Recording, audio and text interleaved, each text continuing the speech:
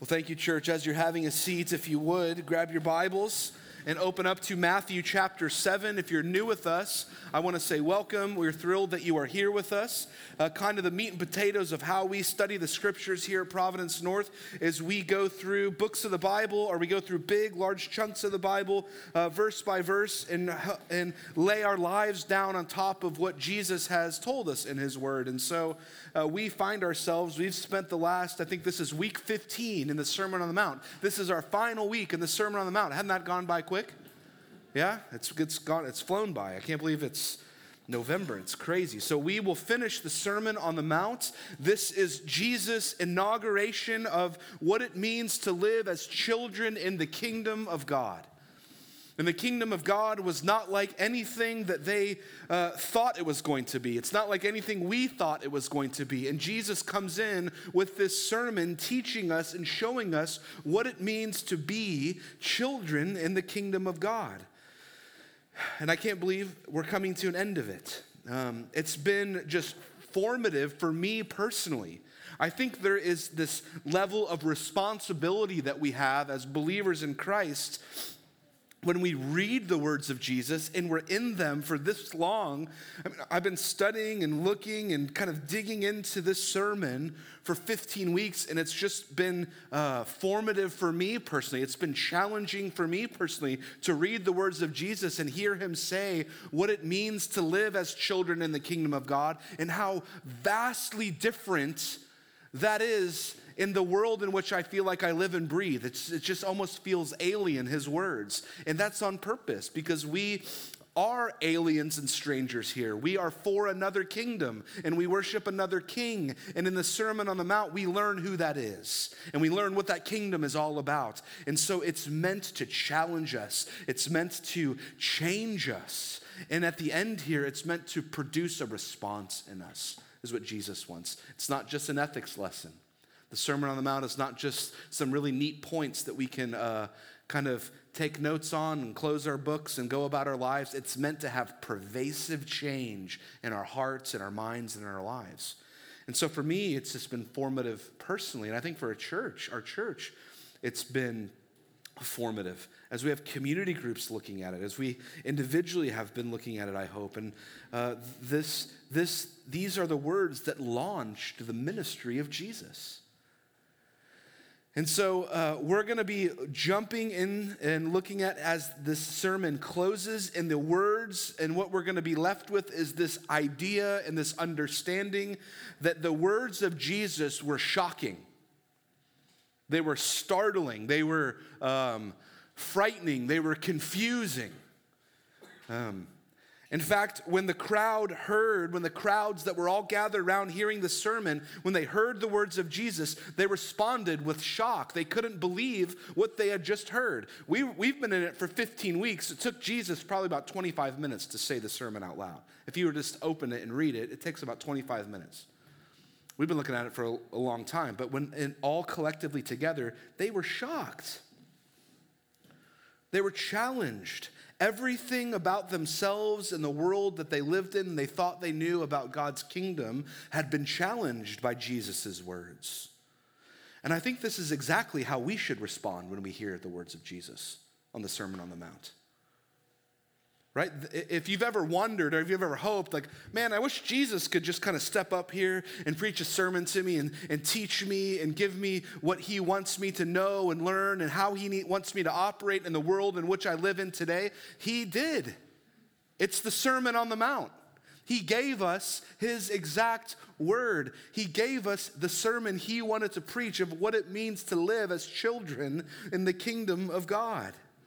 And how would we respond to these words? What would we do with these words? We're going to see what the crowds do with these words. We're going to see, I think, how we should respond and like to these words. And there's three things that we're going to see, right? As we see Christ finish this sermon, the crowds, the text tells us, are going to be astonished. They're going to recognize his authority, and the people are going to follow him. Matthew 7, 28 through 29. And when Jesus finished these sayings, the crowds were astonished at his teachings, for he was teaching them as one who had authority and not as their scribes. And then on into chapter 8. And when he came down from the mountain, the great crowds followed him.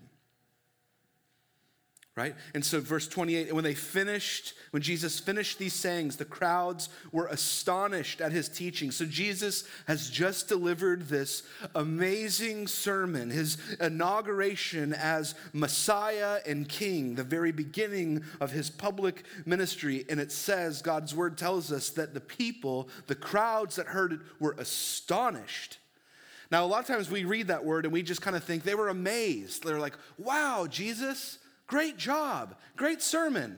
Woo, all right, let's go home. No, the Greek word here, the word that's being used, astonished, doesn't mean amazed, though it may have some of those connotations. I think what it's really getting at is the word here is more accurately could be translated dumbfounded. They were dumbfounded at what they just heard. They were like, they just heard this sermon, all these things that Jesus just taught them, all these things he pressed in on them, and they were kind of looking around at each other in one of these moments. What just happened? Have you ever been a part of one of those moments? You're like, oh my goodness, they didn't even really know what to do with it. They were dumbfounded. Their hair was blown back. They just didn't have any frame of reference for what they had just heard. They had no words. Some were scared, some were mad, some were weeping, some were joyful, some were confused, but they were dumbfounded. They were astonished, meaning they will never forget it. It left a profound imprint on them. And what they just heard, they can't just move on from what they've just heard if they believe that which they heard is right or true. Something has to be done about it. You ever had a moment like that? Kind of this dumbfounded moment? I was kind of racking my brain for a story, like what in my life or a story here. So one came to mind. You'll have to forgive me. It doesn't correlate exactly, but it was this profound moment in one of my very good friends' lives. He was young. He had 3 brothers. His father had been in the military, and this was years ago, back before cell phones, and I guess back before gun safes were cool, right? And so his father was in the military, and he had his pistol in the sock drawer. That's kind of where Dad kept it. And as little boys, they were curious about this, and I guess maybe Dad had the talk with them to not mess with his weapon, but they were little boys, and they were curious, and one of them grabs this firearm out of Dad's sock drawer in Bryan College Station. 3 brothers, all very close in age. And they were kind of looking at it, right? They thought it was cool. They were like, oh man, this is neat. I've never held one of these. Dad's never let us touch it. They were intrigued by it. And Mom walks into her bedroom where they were, all these 3 boys kind of looking at this gun. And she freaks out, of course, right? I think it was probably loaded. Grabs this gun, puts it away, and gives them screams at him, yells at him, don't you ever do that again. I cannot believe you. Your father's told you not to touch this. I can't believe you grabbed this, right? And then she said the words that 3 young boys, knowing that they've done something that they clearly shouldn't have, that has grave consequences, never want to hear, especially from a dad that was a former Marine. Just wait till your father gets home. And she literally said, sit right there and do not move. It was just before the days of cell phones, so she couldn't call Dad. He was just at work. And so he gets home, and she tells Dad what happened, and they knew they were in big trouble. We were just going to look at it and put it right back. We'd never seen it. And Dad walks in to their bedroom, and there's these 3 boys. This was a matter of life and death, right? This was a frightening moment, and Dad was wondering, how do I get the message across to these 3 young boys to never, ever do this again? And this was back in the days of whoopings, right? I mean, anyone ever got one of those when they were growing up? Anyone got a whooping? Yeah, we don't do that anymore or say that anymore. It's gone out of fashion, so to speak. He was telling me the story, and I couldn't believe it. He goes, Dad walks in. He was the littlest brother. And his older brothers, they all got the whooping first. And he was so on fire mad, wanting to teach these 3 boys a lesson. He walks in, and rather than the belts or the switch, he looks up at the ceiling fan and goes, rips the fan blade off and gives each 3 of them a whooping with the fan blade he ripped off the ceiling. Dumbfounded. what just happened? He's like, I've never touched a gun since. Like, it profoundly marked his life, right? He knew, like, and now this, obviously Jesus isn't beating us with a fan blade here, but Jesus said things. Jesus knew that what he was about to say, what he was going to get across, meant life and death. This is what he's been talking about. There's a narrow road and there's a wide road. The narrow road leads to life. The wide road leads to death. If you build your life on my words, you'll find life, but very few people find it. And he's pleading with us. He's pleading with us to wake up. Wake up from our selfishness. Wake up from the things we fill our lives with that are just killing us. This is a sermon that has life and death in the balance, much like that father of those 3 young boys. How might I get this message across? And the words that Jesus speaks to us are from life and death, and after we get done hearing them, we, in likewise, should be dumbfounded. It should mark us. We should be changed by it. We should be saying, what did I just hear? What? I don't even have a category for this. And in case you haven't been with us or you don't remember every one of my sermons the last 15 weeks, which I hope you all should, have them all memorized by now. You listen to them constantly. What's been happening? What has Jesus been saying? Why would they be so shocked by all of this? Well, here you've got Jesus of Nazareth. Here's a guy who came out of the backwoods. He's from kind of a hick town, if we were to just say it in plain terms. His dad was a blue collar carpenter. He probably built some of the cabinets of the guys listening. Maybe a couple of the guys listening, Jesus helped build the coffee table or the table they ate on. And all these guys are listening and they're like, how is he talking like, who is this guy? This is Jesus, the son of the carpenter. How does he have authority to say this stuff? His dad swings a hammer and builds stuff for me in my home. So they're like, already that is confusing to a lot of them. How does he tell me the things he's been telling me? Right? Jesus, well, what's he been telling everyone? He says, well, the kingdom of God that you've all been waiting for, it's arrived because I'm here. It's at hand. And they're thinking, what? Jesus says, I'm the inauguration of the kingdom of God. And then Jesus unfolds all these kind of blessings, but he talks about all these blessings. Remember, blessed is the poor in spirit. He talks about all these blessings that God's people will have with circumstances that none of us want to be a part of, really, at the end of the day. He said, blessed are the poor, blessed are the hungry, blessed are the persecuted, blessed are those that are in prison, blessed are those who are martyred for my name's sake. You're like, what? That doesn't sound like blessing to me. None of us would describe that as blessed. None of us are signing up for that one. Oh, yeah, okay, I'll sign up to be hungry this month. Jesus calls that blessed. And then from there, he goes on to give us these identity statements as believers. And he says, well, if you follow me, if you really let this sink into your heart, into your mind, you're going to be the salt of the earth, meaning you'll be noticed. The kingdom of God will begin to be tasted and felt. He said, and also you're going to be the light of the world. I'm going to deposit the light of the kingdom of God in you as you walk about your day. And people will begin to see the light of the kingdom of God in this very dark world in which we live and operate. There's going to be light and darkness. And then he goes on, he says, well, you know what also? I am, me, Jesus, am the fulfillment of the entire law of God. All the things you've been banking your life on, all the things that you've hoped in, all the 10 commandments, all the moral law. He goes, I am the fulfillment of all of it. Me.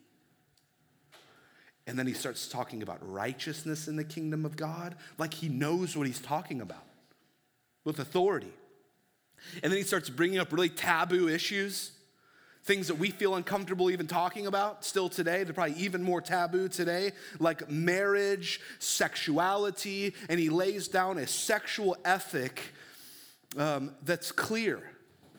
And they're like, what? How can he say this stuff?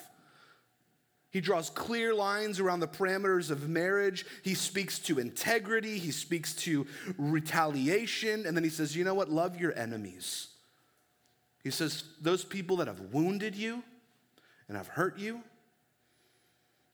he says, pray for them and bless them.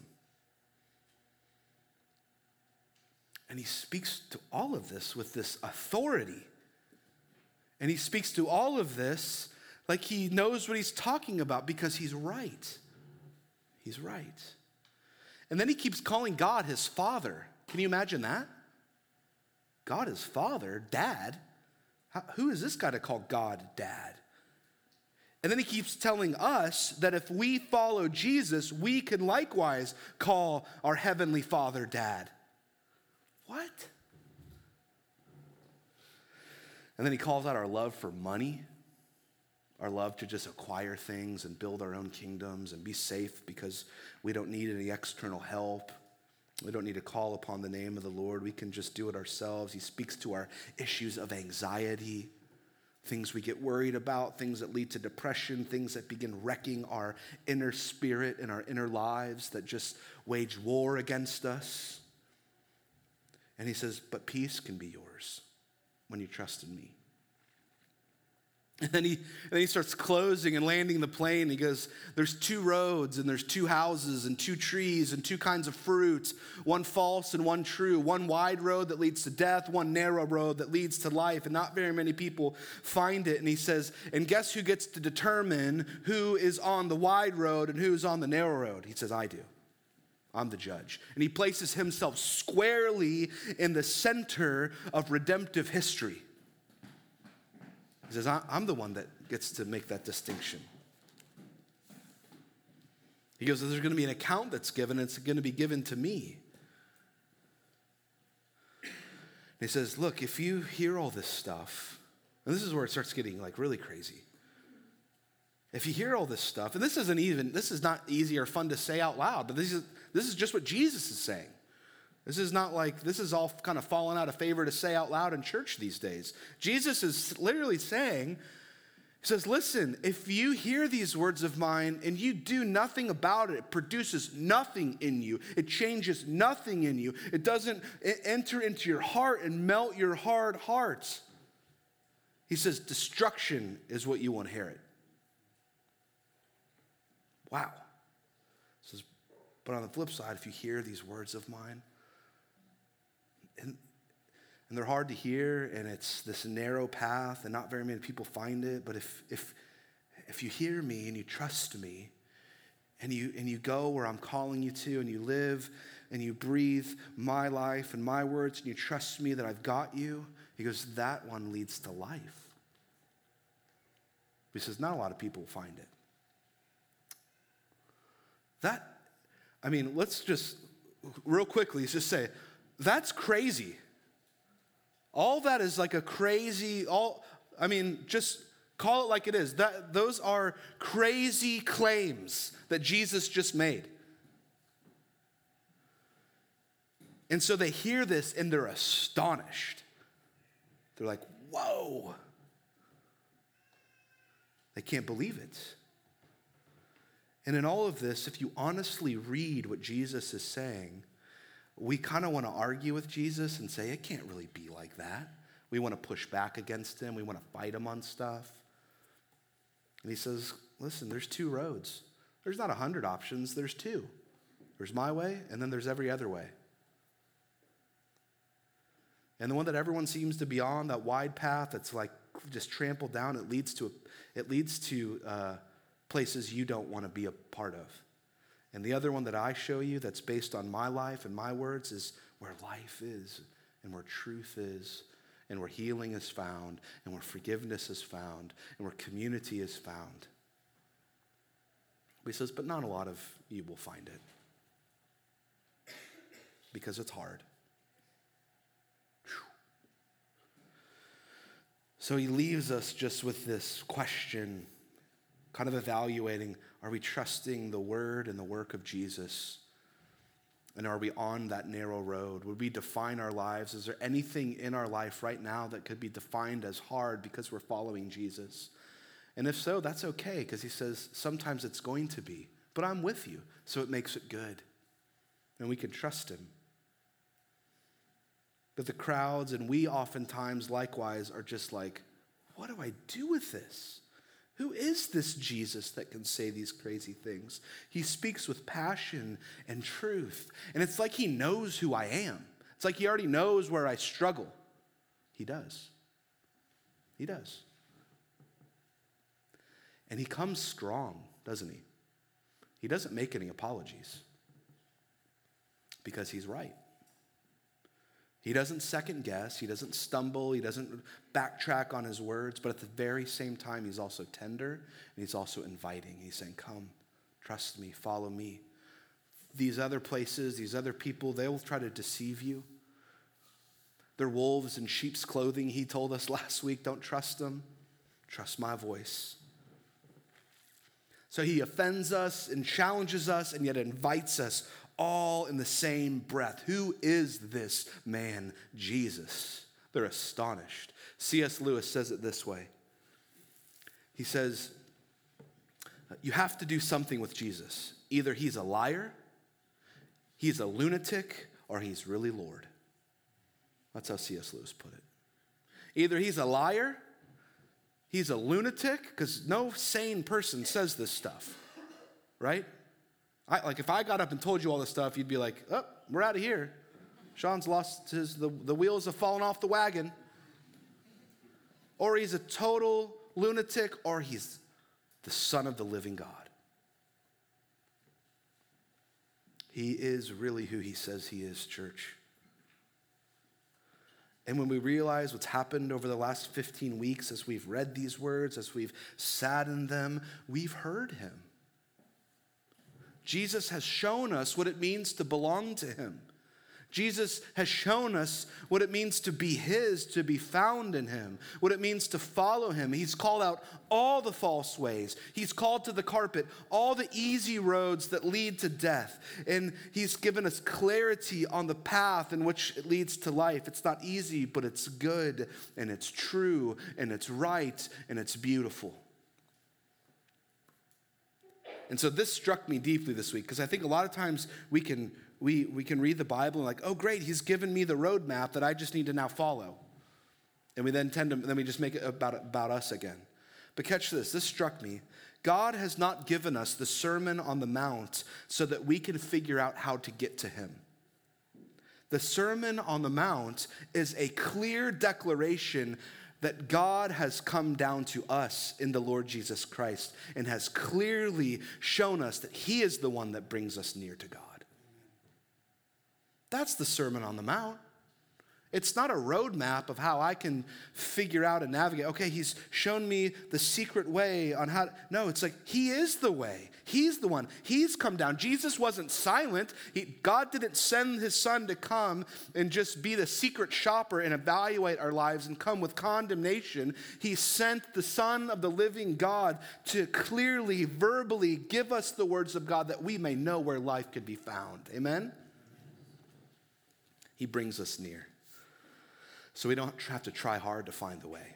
Jesus is the way. He is the truth. He is the life. The Son of God came speaking to us for our good. So the crowds were astonished. Who is this guy? Verse 29, for he was teaching them as one who had authority, not as one of their scribes. So they'd never really heard anyone kind of say the things in which he was saying with such confidence and boldness. The days of Jesus, kind of the rabbinical way, if a rabbi was going to come and he was going to have authority amongst his people, so a rabbi, a teacher would come helping people understand the way to God. A rabbi would come, and oftentimes, just like I did a second ago, and I quoted C.S. Lewis, I quoted C.S. Lewis to lean on the credibility of C.S. Lewis, because C.S. Lewis is way smarter than me. He's dead. There's a lot of books that he wrote, and he's like, he's awesome, right? We're like, yes. Okay, Sean quoted C.S. Lewis, so he kind of has some credibility because he knows the words of C.S. Lewis. That is exactly what the rabbinical way used to be.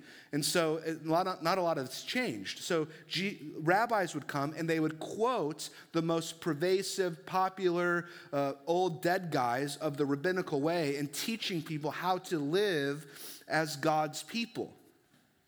And they would gain credibility by their knowledge that they amassed that was in their brain, and they could teach and they could articulate and they could show people the way of God through all the things they'd learned, through memorizing the scripture and through knowing all these great doctrines and theologies of those who have come behind them.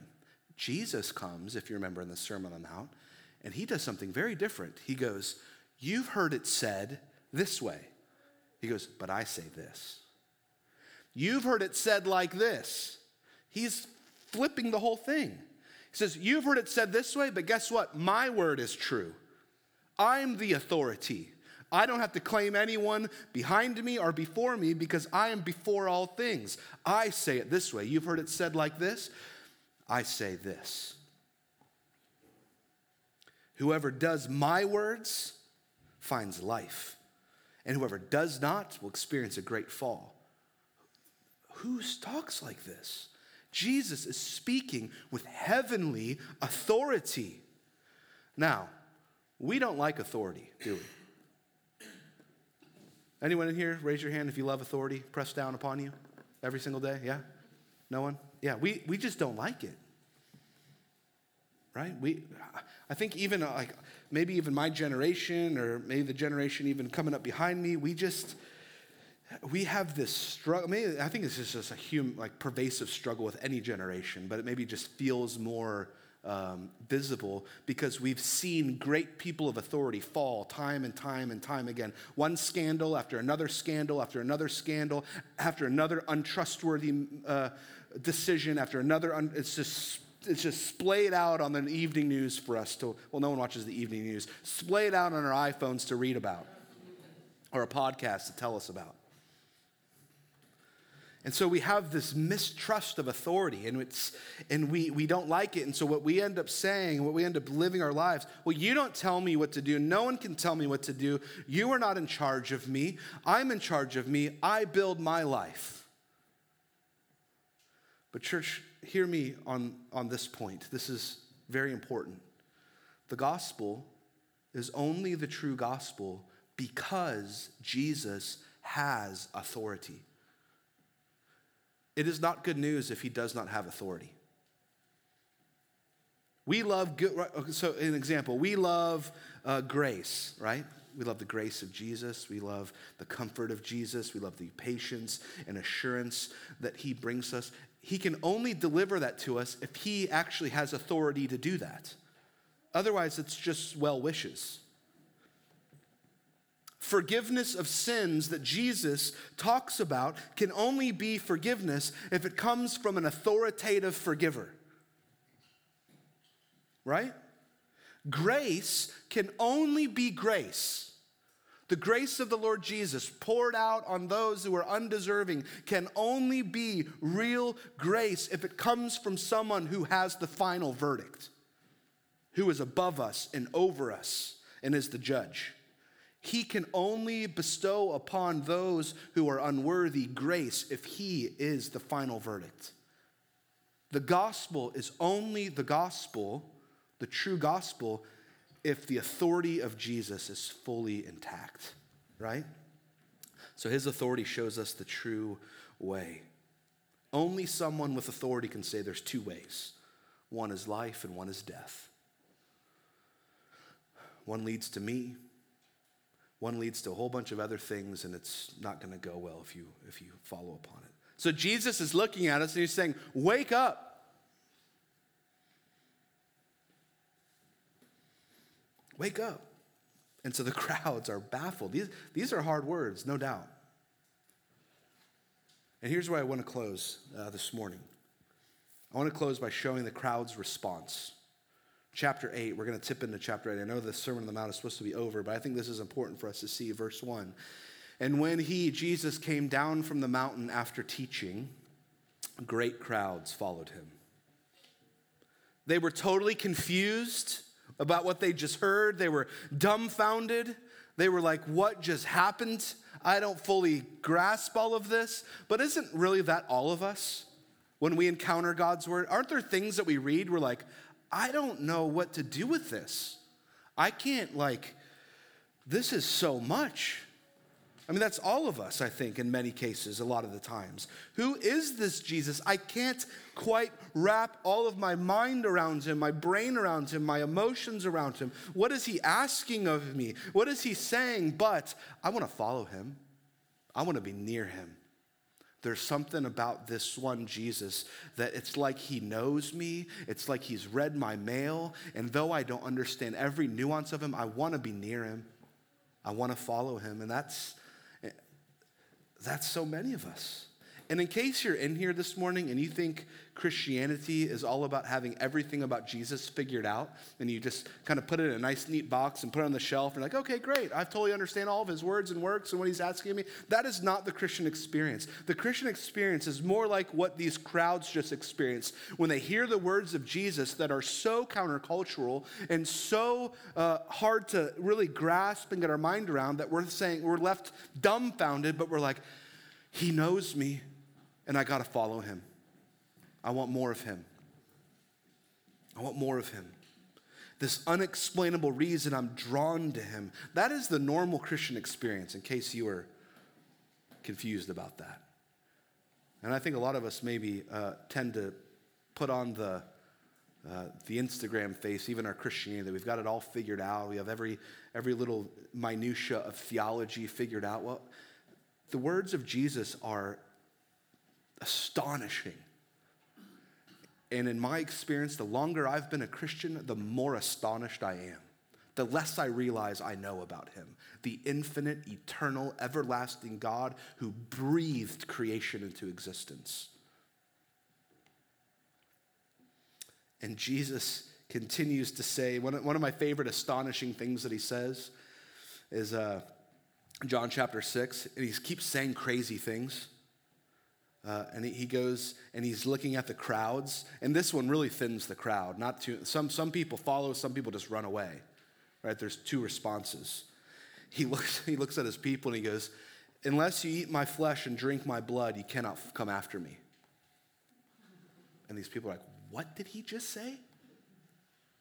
That's an astonishing statement. That's dumbfounding. People left for sure when he said that. And it says that he turns to his disciples because all these people just left. The opposite of good church growth strategies. Jesus did not write the book on church growth. He just wants to whittle them down. He's like, there's two paths. Most of you are going to hell. There's very few people that are going to find the narrow one. Unless you eat my flesh and drink my blood, you're not fit to follow me in the kingdom of God. They're like, what is this guy talking about? And he looks at his disciples who had been with him and are hanging on every one of his words. And he says, are you guys leaving me too? And Peter, I think, says what all of us feel, or I hope we all feel. He says, Jesus, where else would we go?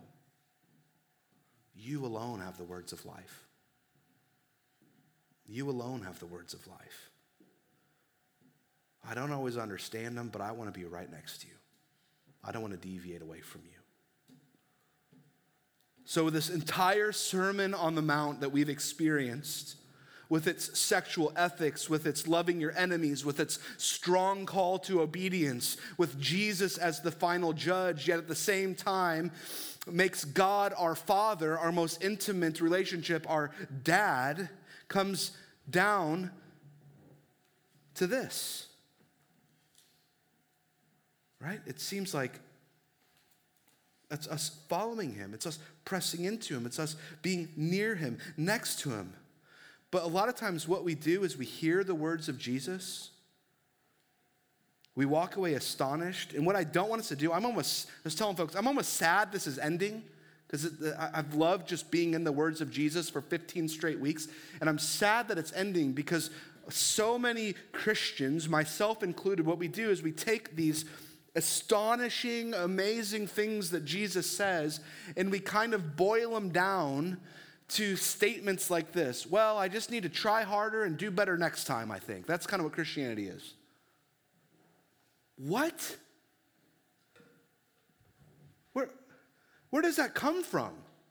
Where do we even think that could be the case?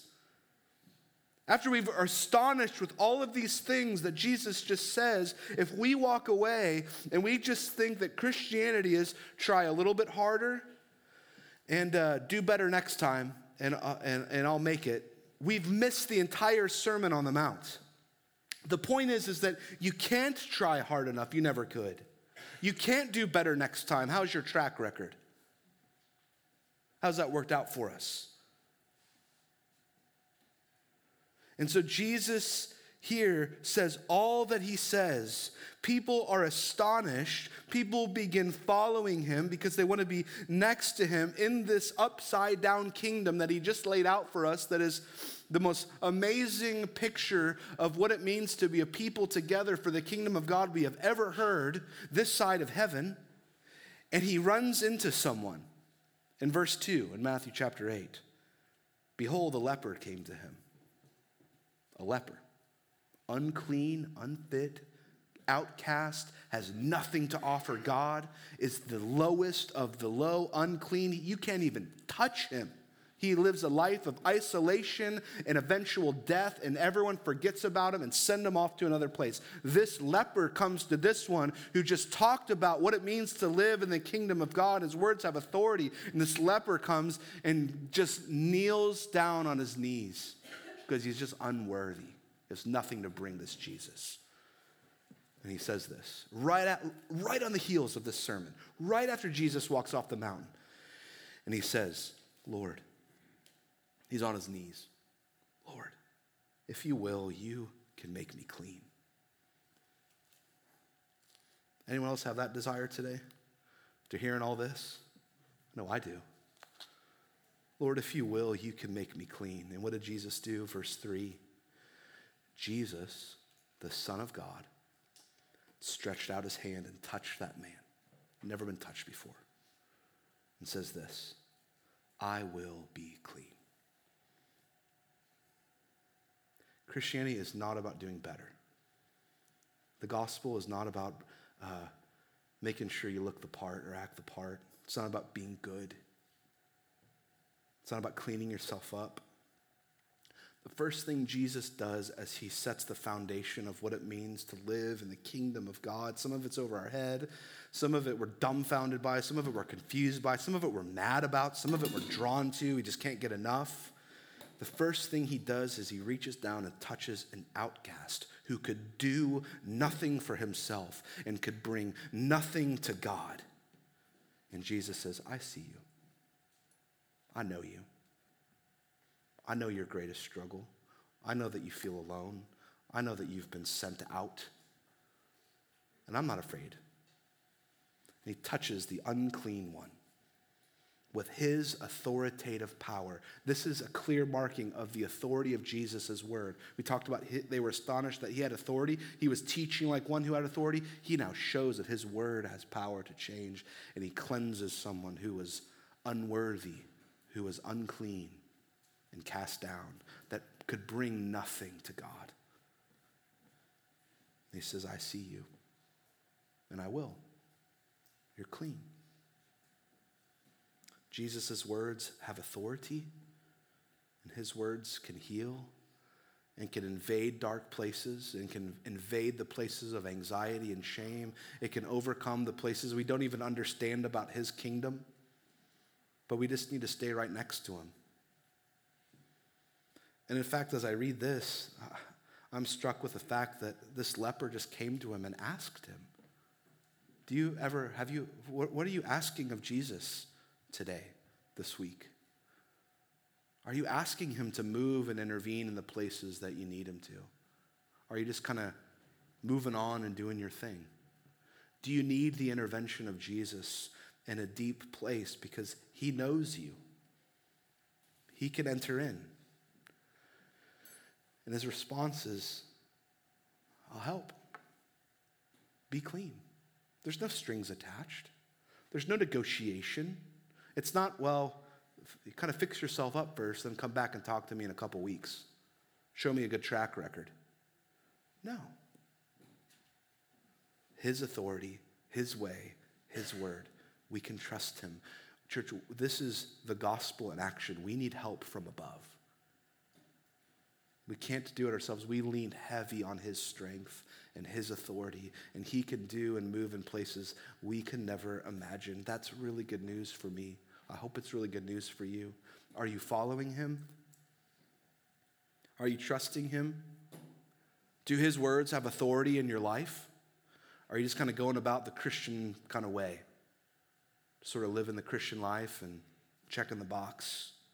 Are you asking anything of him today? Are you desperate for him in some way? He has power. And he looks down in these places and he has all the authority in heaven and in earth, and he can change. He can move. He has the power to do it. Let's pray, church. Lord, we thank you that you can move in places that we cannot, that you can heal in places we cannot fix ourselves. We thank you that the gospel and the kingdom of God is not just doing better, but it's placing our full trust on your words and your works to do what we could never do for ourselves. That it's a gospel of grace because you show us the way. And so, God, I pray for each of us here in this room, God. Lord, I pray for our church. God, I just pray that we wouldn't be a group of people that would hear these words for so many weeks, these pervasive, thought-provoking, soul-searching words, and we wouldn't just walk away and say, I'll try better next time, but we would lean heavy on you, and we would long to be people of the kingdom of God, that light would invade darkness, and you would make us into something new. We need you. We long to trust you. Thank you in Jesus' name. Amen. Let's stand and worship, church.